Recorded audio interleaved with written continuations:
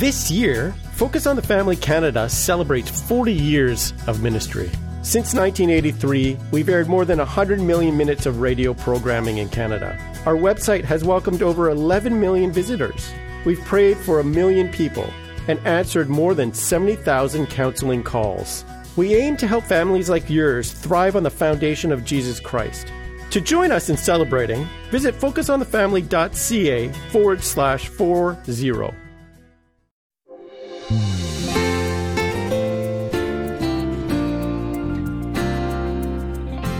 Hope comes when there's a plan. Yeah. So we're just going to, every day, we're going to build a plan. Every day I'm going to feel a little more hope because I'm building a plan.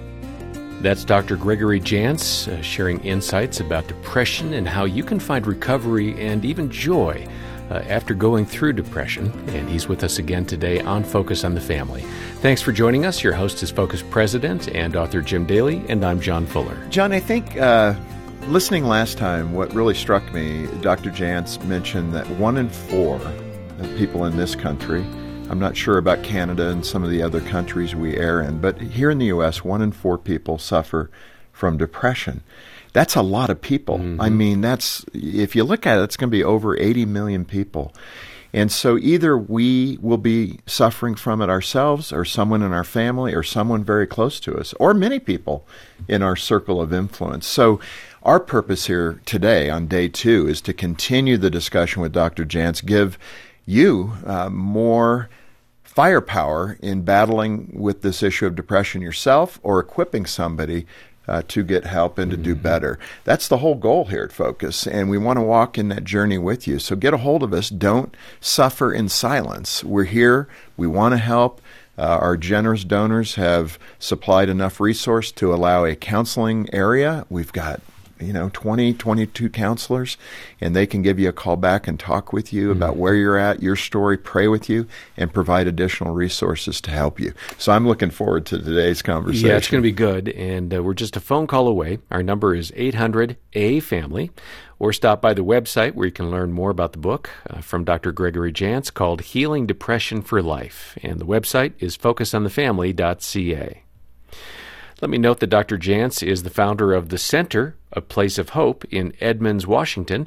It's been recognized as a top 10 facility in the U.S. for the treatment of depression.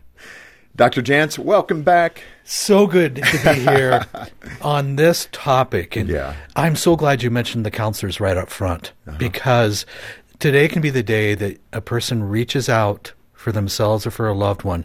And that's really what I want to inspire today. Take some action. Yeah, which is so good. And even for the Christians, in that space, let's start there. There can be a lot of guilt being a Christian and suffering with depression because you can't figure out why. If God loves me, why do I have this? Why aren't I whole? Why aren't I healed? You may have that in your mind. Well, I should be living the victorious life, and yet I'm struggling. Yeah. Well, we have some good examples in scriptures of those who struggled. So the struggle is real, but it's nothing new. But right now we are seeing record numbers of individuals seeking help for depression like we've never seen before. It's so amazing. Your approach to this issue of depression, chronic stress, anxiety, you use a whole body, a whole person approach. I just want people to hear that philosophy. Oh, sure. How does it go? For us, and it was the early 80s, okay? Right. Yes. And we began to look at traditional psychology did not have very many good answers. Can I just say that? Sure. Okay. But when we mix our faith and biblical truths, and we begin to look at the whole person. For example, I could be suffering from anxiety, but I may have a low thyroid. I may have hormonal issues, male or female. I may have a medical issue that is contributing to my anxiety or depression. Sure. Well, I could do a lot of things and be misdirected until I get those issues addressed. So that's why we really do believe in the whole person approach. Right. And applying God's truth. Yeah.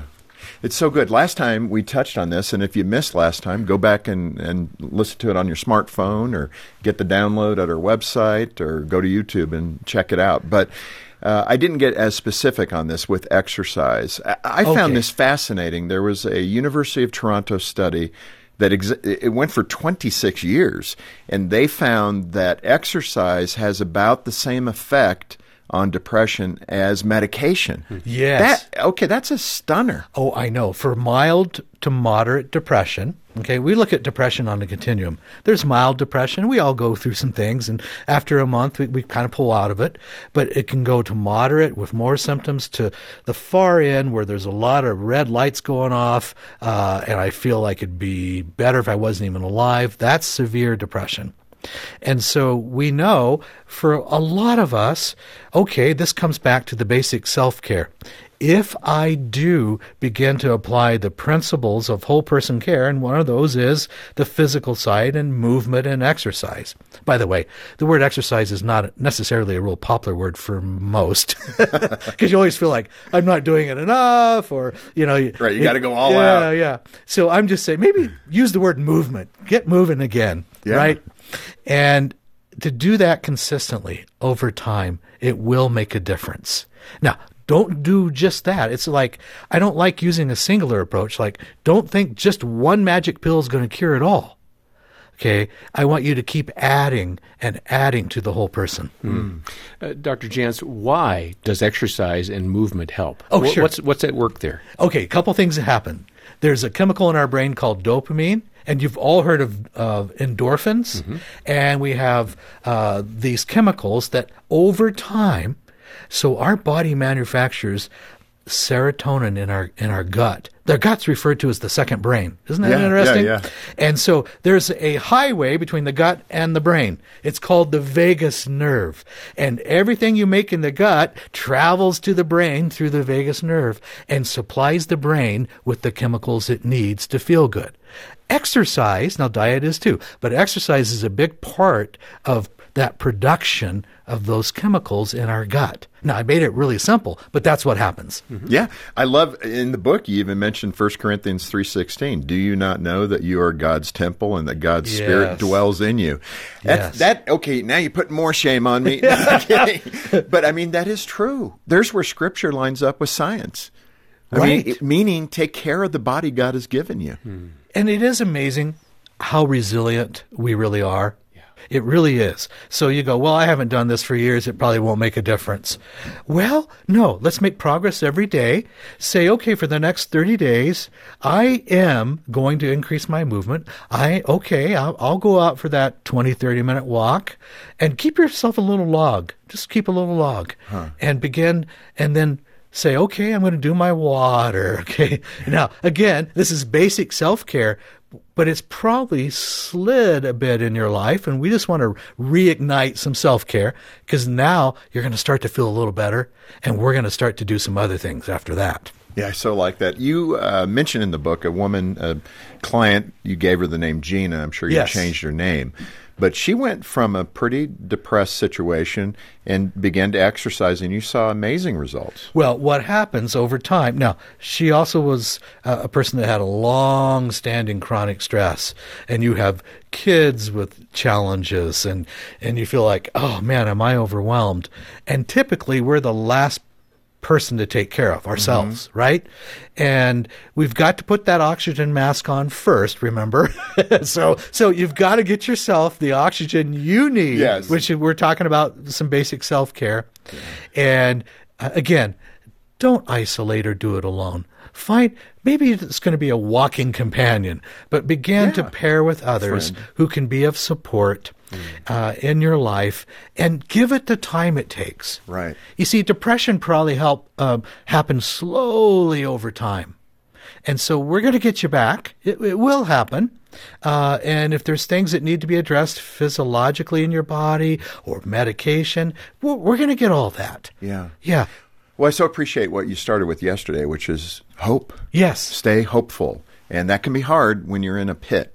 Well, and remember, hope comes when there's a plan. Yeah. So we're just going to, every day, we're going to build a plan. Every day I'm going to feel a little more hope because I'm building a plan. Yeah, so true. Sleep plays a role. Okay, so, sleep for me, I don't know about you, John. This has changed over my lifetime. Yes. I used to sleep so fast and so long. Right. I had great sleep. And then as I got older, I go to sleep pretty quickly, but then I wake up like 3, Sure. 4 in the morning, a little more restless. But speak to the sleep cycle, and especially when you're in a state of chronic stress or depression. Right. When we're under these states of depression or anxiety, and what we're finding right now is more and more are waking up during the night, your heart's pounding, you feel wide awake, maybe you're in a cold sweat, and you go, what is going on? And you were woken up by anxiety during the night. Your body just kind of woke you up. That's not uncommon, but it disrupts your sleep cycles. Right. So chronic stress over time will shorten usually and create very fragmented sleep stages. So that should be an indication for you if you Yes. experience that maybe there's more here that I Right. need to check out. If I have a hard time falling asleep, if I'm waking up off and on through the night, and when I say off and on, if you're waking up more than twice in the evening and not going back to sleep, that's probably an issue. So I remember from my sleep research days, and I really became interested in sleep and mental health. And we know they do go together. Right. I can create an anxious brain by improper sleep cycles or not getting enough sleep. Yeah. So find a way to get a good night's sleep consistently. And let me just say, that takes some practice. Sometimes we have to change our circadian rhythms by going to bed at the same time. We need to have what I call a good sleep hygiene, the routine of going to bed. What are we putting in our brain before we go to sleep? Right. Are you on technology up to the minute you crawl in bed? We need to look at those things. I'm laughing because the boys now tease me because I go to bed like 9 or 9:30. Right, And I right. wake up about 5:30. Yeah. But they're like, okay, it's Dad's bedtime. The news just ended. So you got to tolerate a little harassment, but that's okay. That's fine. Let me ask you, Greg, you speak about a guy named Peter who struggled with depression and the link between that and his technology addiction. Yes. Okay, so focus. We get a lot of responses from parents who are dealing with technology addiction with their teens, their preteens. Right. So how did Peter's story unfold and what was going on? Right. So with Peter, technology addiction, and that's a word that might disturb some. You mean addiction? Well, here's what we find. When clients come to see us, and we're a facility where people come and stay, one of the things we do is initially take away everything with a screen. Okay? Most of our clients, by day 3, are irritable, have a little bit of sweaty palms, the heart rate's up, and they're saying, I forgot to send out that last email. Can I please have my whatever back? Or I've got to check something. Because our dependency on that technology is so strong. So I actually see people with withdrawal symptoms, and they get quite irritable. From their smartphone? Yes. Oh, my. So, I'll give you my phone. yeah. I could care less. And here's what, with our youth, we're over-digitizing their brain. That's so true. So there's a digitized brain. It becomes dull. The brain is growing and developing for the male brain up to about age 25. So we've overstimulated the brain with a lot of technology in a way that the brain wasn't really designed for. Mm-hmm. And I have to tell you, as a parent, early on, I made some mistakes. Mm-hmm. I have 2 sons, and we probably did expose them to, I thought it'd be a lot of fun, get ahead on some learning. So we probably did overexpose to too much technology. We've got to have boundaries around this in our families and as adults. This Focus on the Family broadcast will continue in just a moment. Do you worry about tomorrow? Does the future feel uncertain? Is the past too painful to bear? Focus on the Family Canada is here to help, so you never have to walk alone. Every morning, our staff lift up your prayer requests.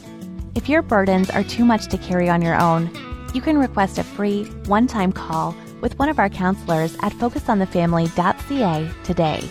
That's focusonthefamily.ca. We're here to help.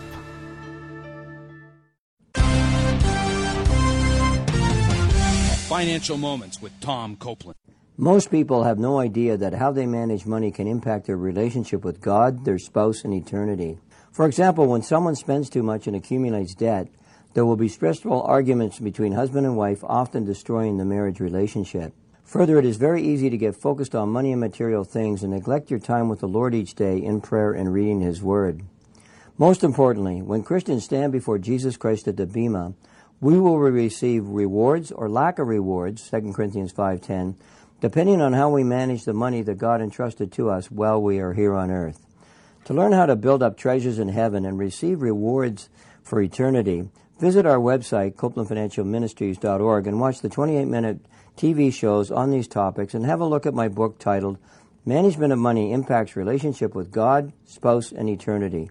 Again, CopelandFinancialMinistries.org. Thanks for listening to Focus on the Family. Let's resume now with the balance of today's programming.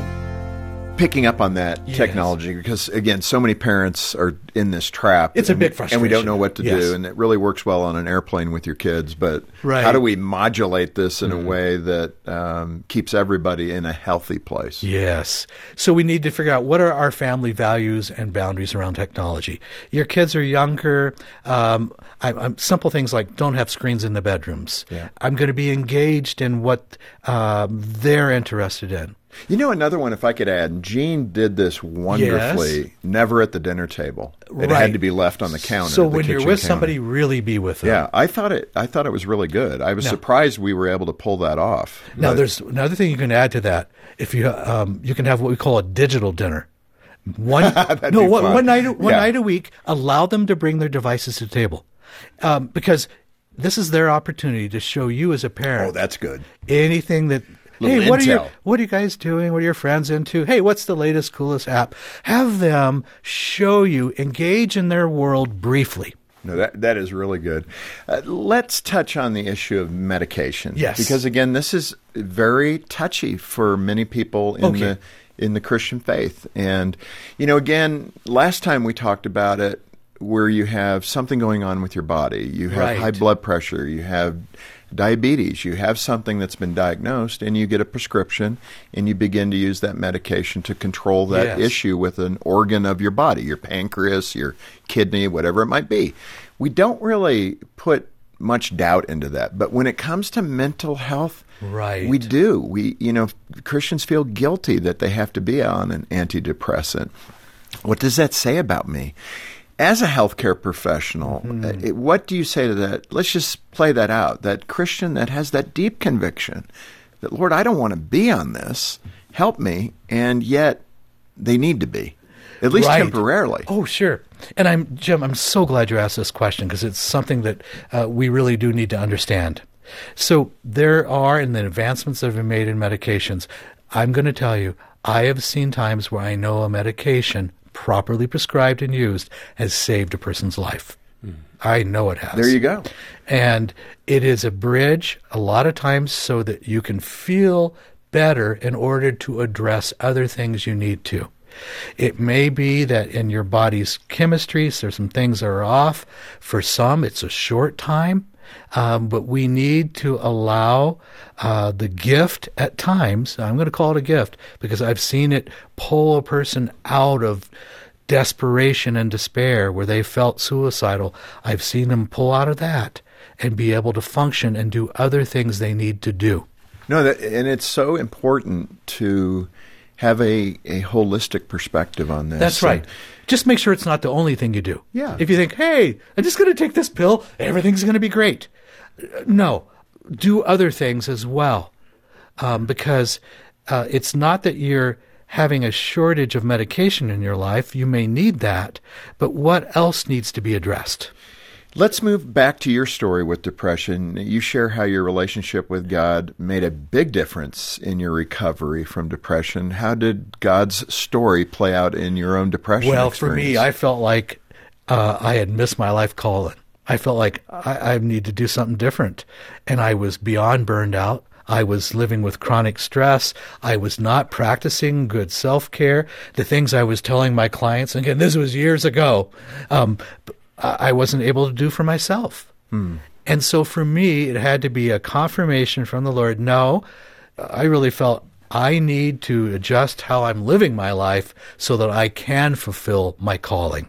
Yeah. And once I got that clear, I've probably been more passionate than ever before because I really believe that part of my calling is to help save lives. Yeah. that's not a bad call for everybody, right? So right. That's what we should all be about, helping save people's lives and helping people move toward the Lord in a relationship with Him. I know there's a way out. And for me, it was the Lord dealing with things in my life that I also need to realign, but allowing God to speak with me and giving the time for that healing and recovery so that I could come out stronger than ever before. Yeah. Dr. Jantz, this is a delicate question, but I think it needs to be asked. I'd love to hear your opinion on this. But sometimes church could be a very isolating place because we have expectations of ourselves and of others. It's kind of like, how you doing? Doing great, doing fine, right. Everything's wonderful, when it's not.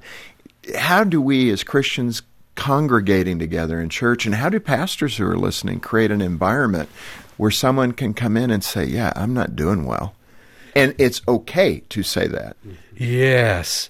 And on the church to be a safe place. Right. For us to do that. Right. That you don't have to pretend. No, you don't have to pretend. It's kind of like come as you are, literally. And God may have something very special for you in that church service. Sometimes we go or we don't go because I don't feel good. Nobody's going to understand. I'll just watch online.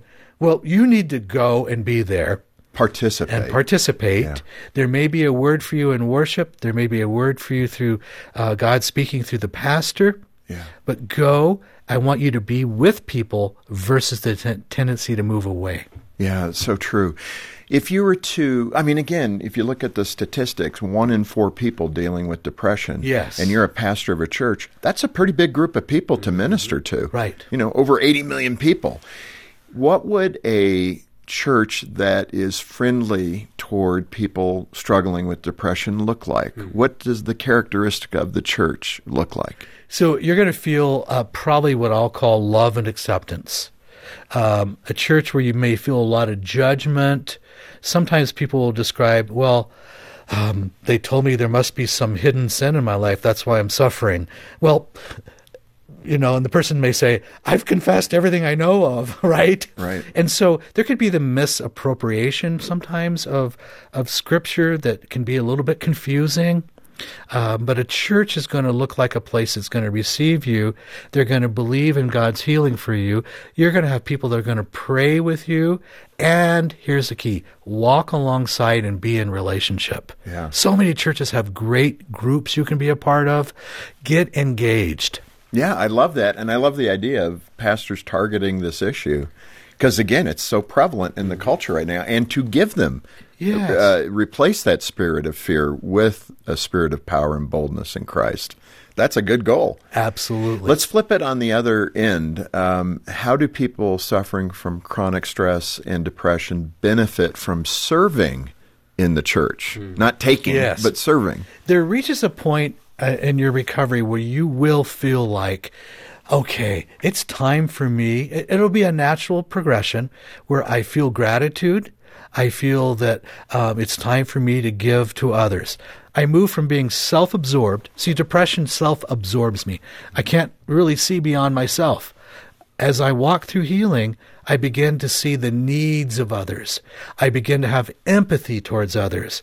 I begin to want to do something to help others. Yeah. And this is a beautiful process. Yeah. And you will experience gratitude. Part of gratitude is I start to feel optimistic. I want to be of help to others. And you will be of help. What you walk through will help others. Yeah. Dr. Jantz, right at the end here, I think this is the right place to close our 2-day discussion. Yes. And, again, with everything that you've learned, a PhD in psychology and application in your practices, and I know you own several clinics, and that's a lot of experience that you're getting. But when it comes down to it, the benefit of having faith in Christ, which is far more important than all those other things I mentioned, with all due respect. Right. But faith in Christ being the foundation to change your life. It is. And we know, keep the faith up, because the faith is how you're going to be made well. Do not abandon your faith. You may feel unlovable. You may feel like God is so far away. It may not even seem like a reality. But I want to encourage you today, keep your faith. And Lord Jesus, show me what I need to do to experience healing. But faith will be the cornerstone for your lifelong recovery. Yeah. For that person struggling that maybe has not made that commitment, they're in your office. You've probably had many people like that. What does that dialogue for you sound like when you're encouraging someone who doesn't know the Lord to start there? Yes. Well, it may be, how about just giving God a fair chance in your life? Yeah. Right? No, it's a good question. You've tried a lot of other things. Let's see what difference this could be. And let's look at an opportunity where you could accept God, accept Christ into your life as an opportunity for a turning point. Let's see. Let's just give God a fair chance. Yeah, I think it's so good. I think the follow-up there is those people with brokenness that don't know the Lord, whether it's drug addiction, pornography, and maybe people that do know the Lord that are trapped in these addictions too. You know, whenever you're in those communities talking about solutions, man, the Lord is for everybody. And the reach of God is long and far. Nobody is beyond his reach, no matter what your behavior. He loves you and he cares about you. And that really can be made real, and you can experience that. Well, let's start there. If you're in that spot, get a hold of us. We'd love to share who Jesus is with you, and that's part of our mission here at Focus on the Family. In addition to that, we care about you and your soul and your body, as Dr. Jantz has talked about. We want to get his book into your hands, Healing Depression for Life. And I can't even imagine a better equation, a better transaction for you than that one. Remember, when you get it from Focus on the Family Canada, all the proceeds go back into helping families across Canada. So let's do that together. Let's strengthen families across Canada together. And also, don't forget Focus Canada and the counseling team there to help you. So give them a call and simply ask for help. Yeah, they can also help you connect with somebody locally in your own area. Our team is available. Just give us a call. 800, the letter A in the word family, 800-232-6459, or stop by the show notes for links to connect with our counselors, to find out more about Dr. Jantz's book, Healing Depression for Life, to donate, and most importantly, to learn what it is to have life with Jesus Christ. Again, our number, 800, the letter A in the word family, or stop by focusonthefamily.ca. Dr. Jantz, thank you for being with us. It's been really, really good. Thank you. I am so glad we can talk about depression, and there really is hope. There is hope. Thank you. And on behalf of Jim Daly and the entire team, thanks for joining us today for Focus on the Family. I'm John Fuller, inviting you back next time as we once again help you and your family thrive in Christ.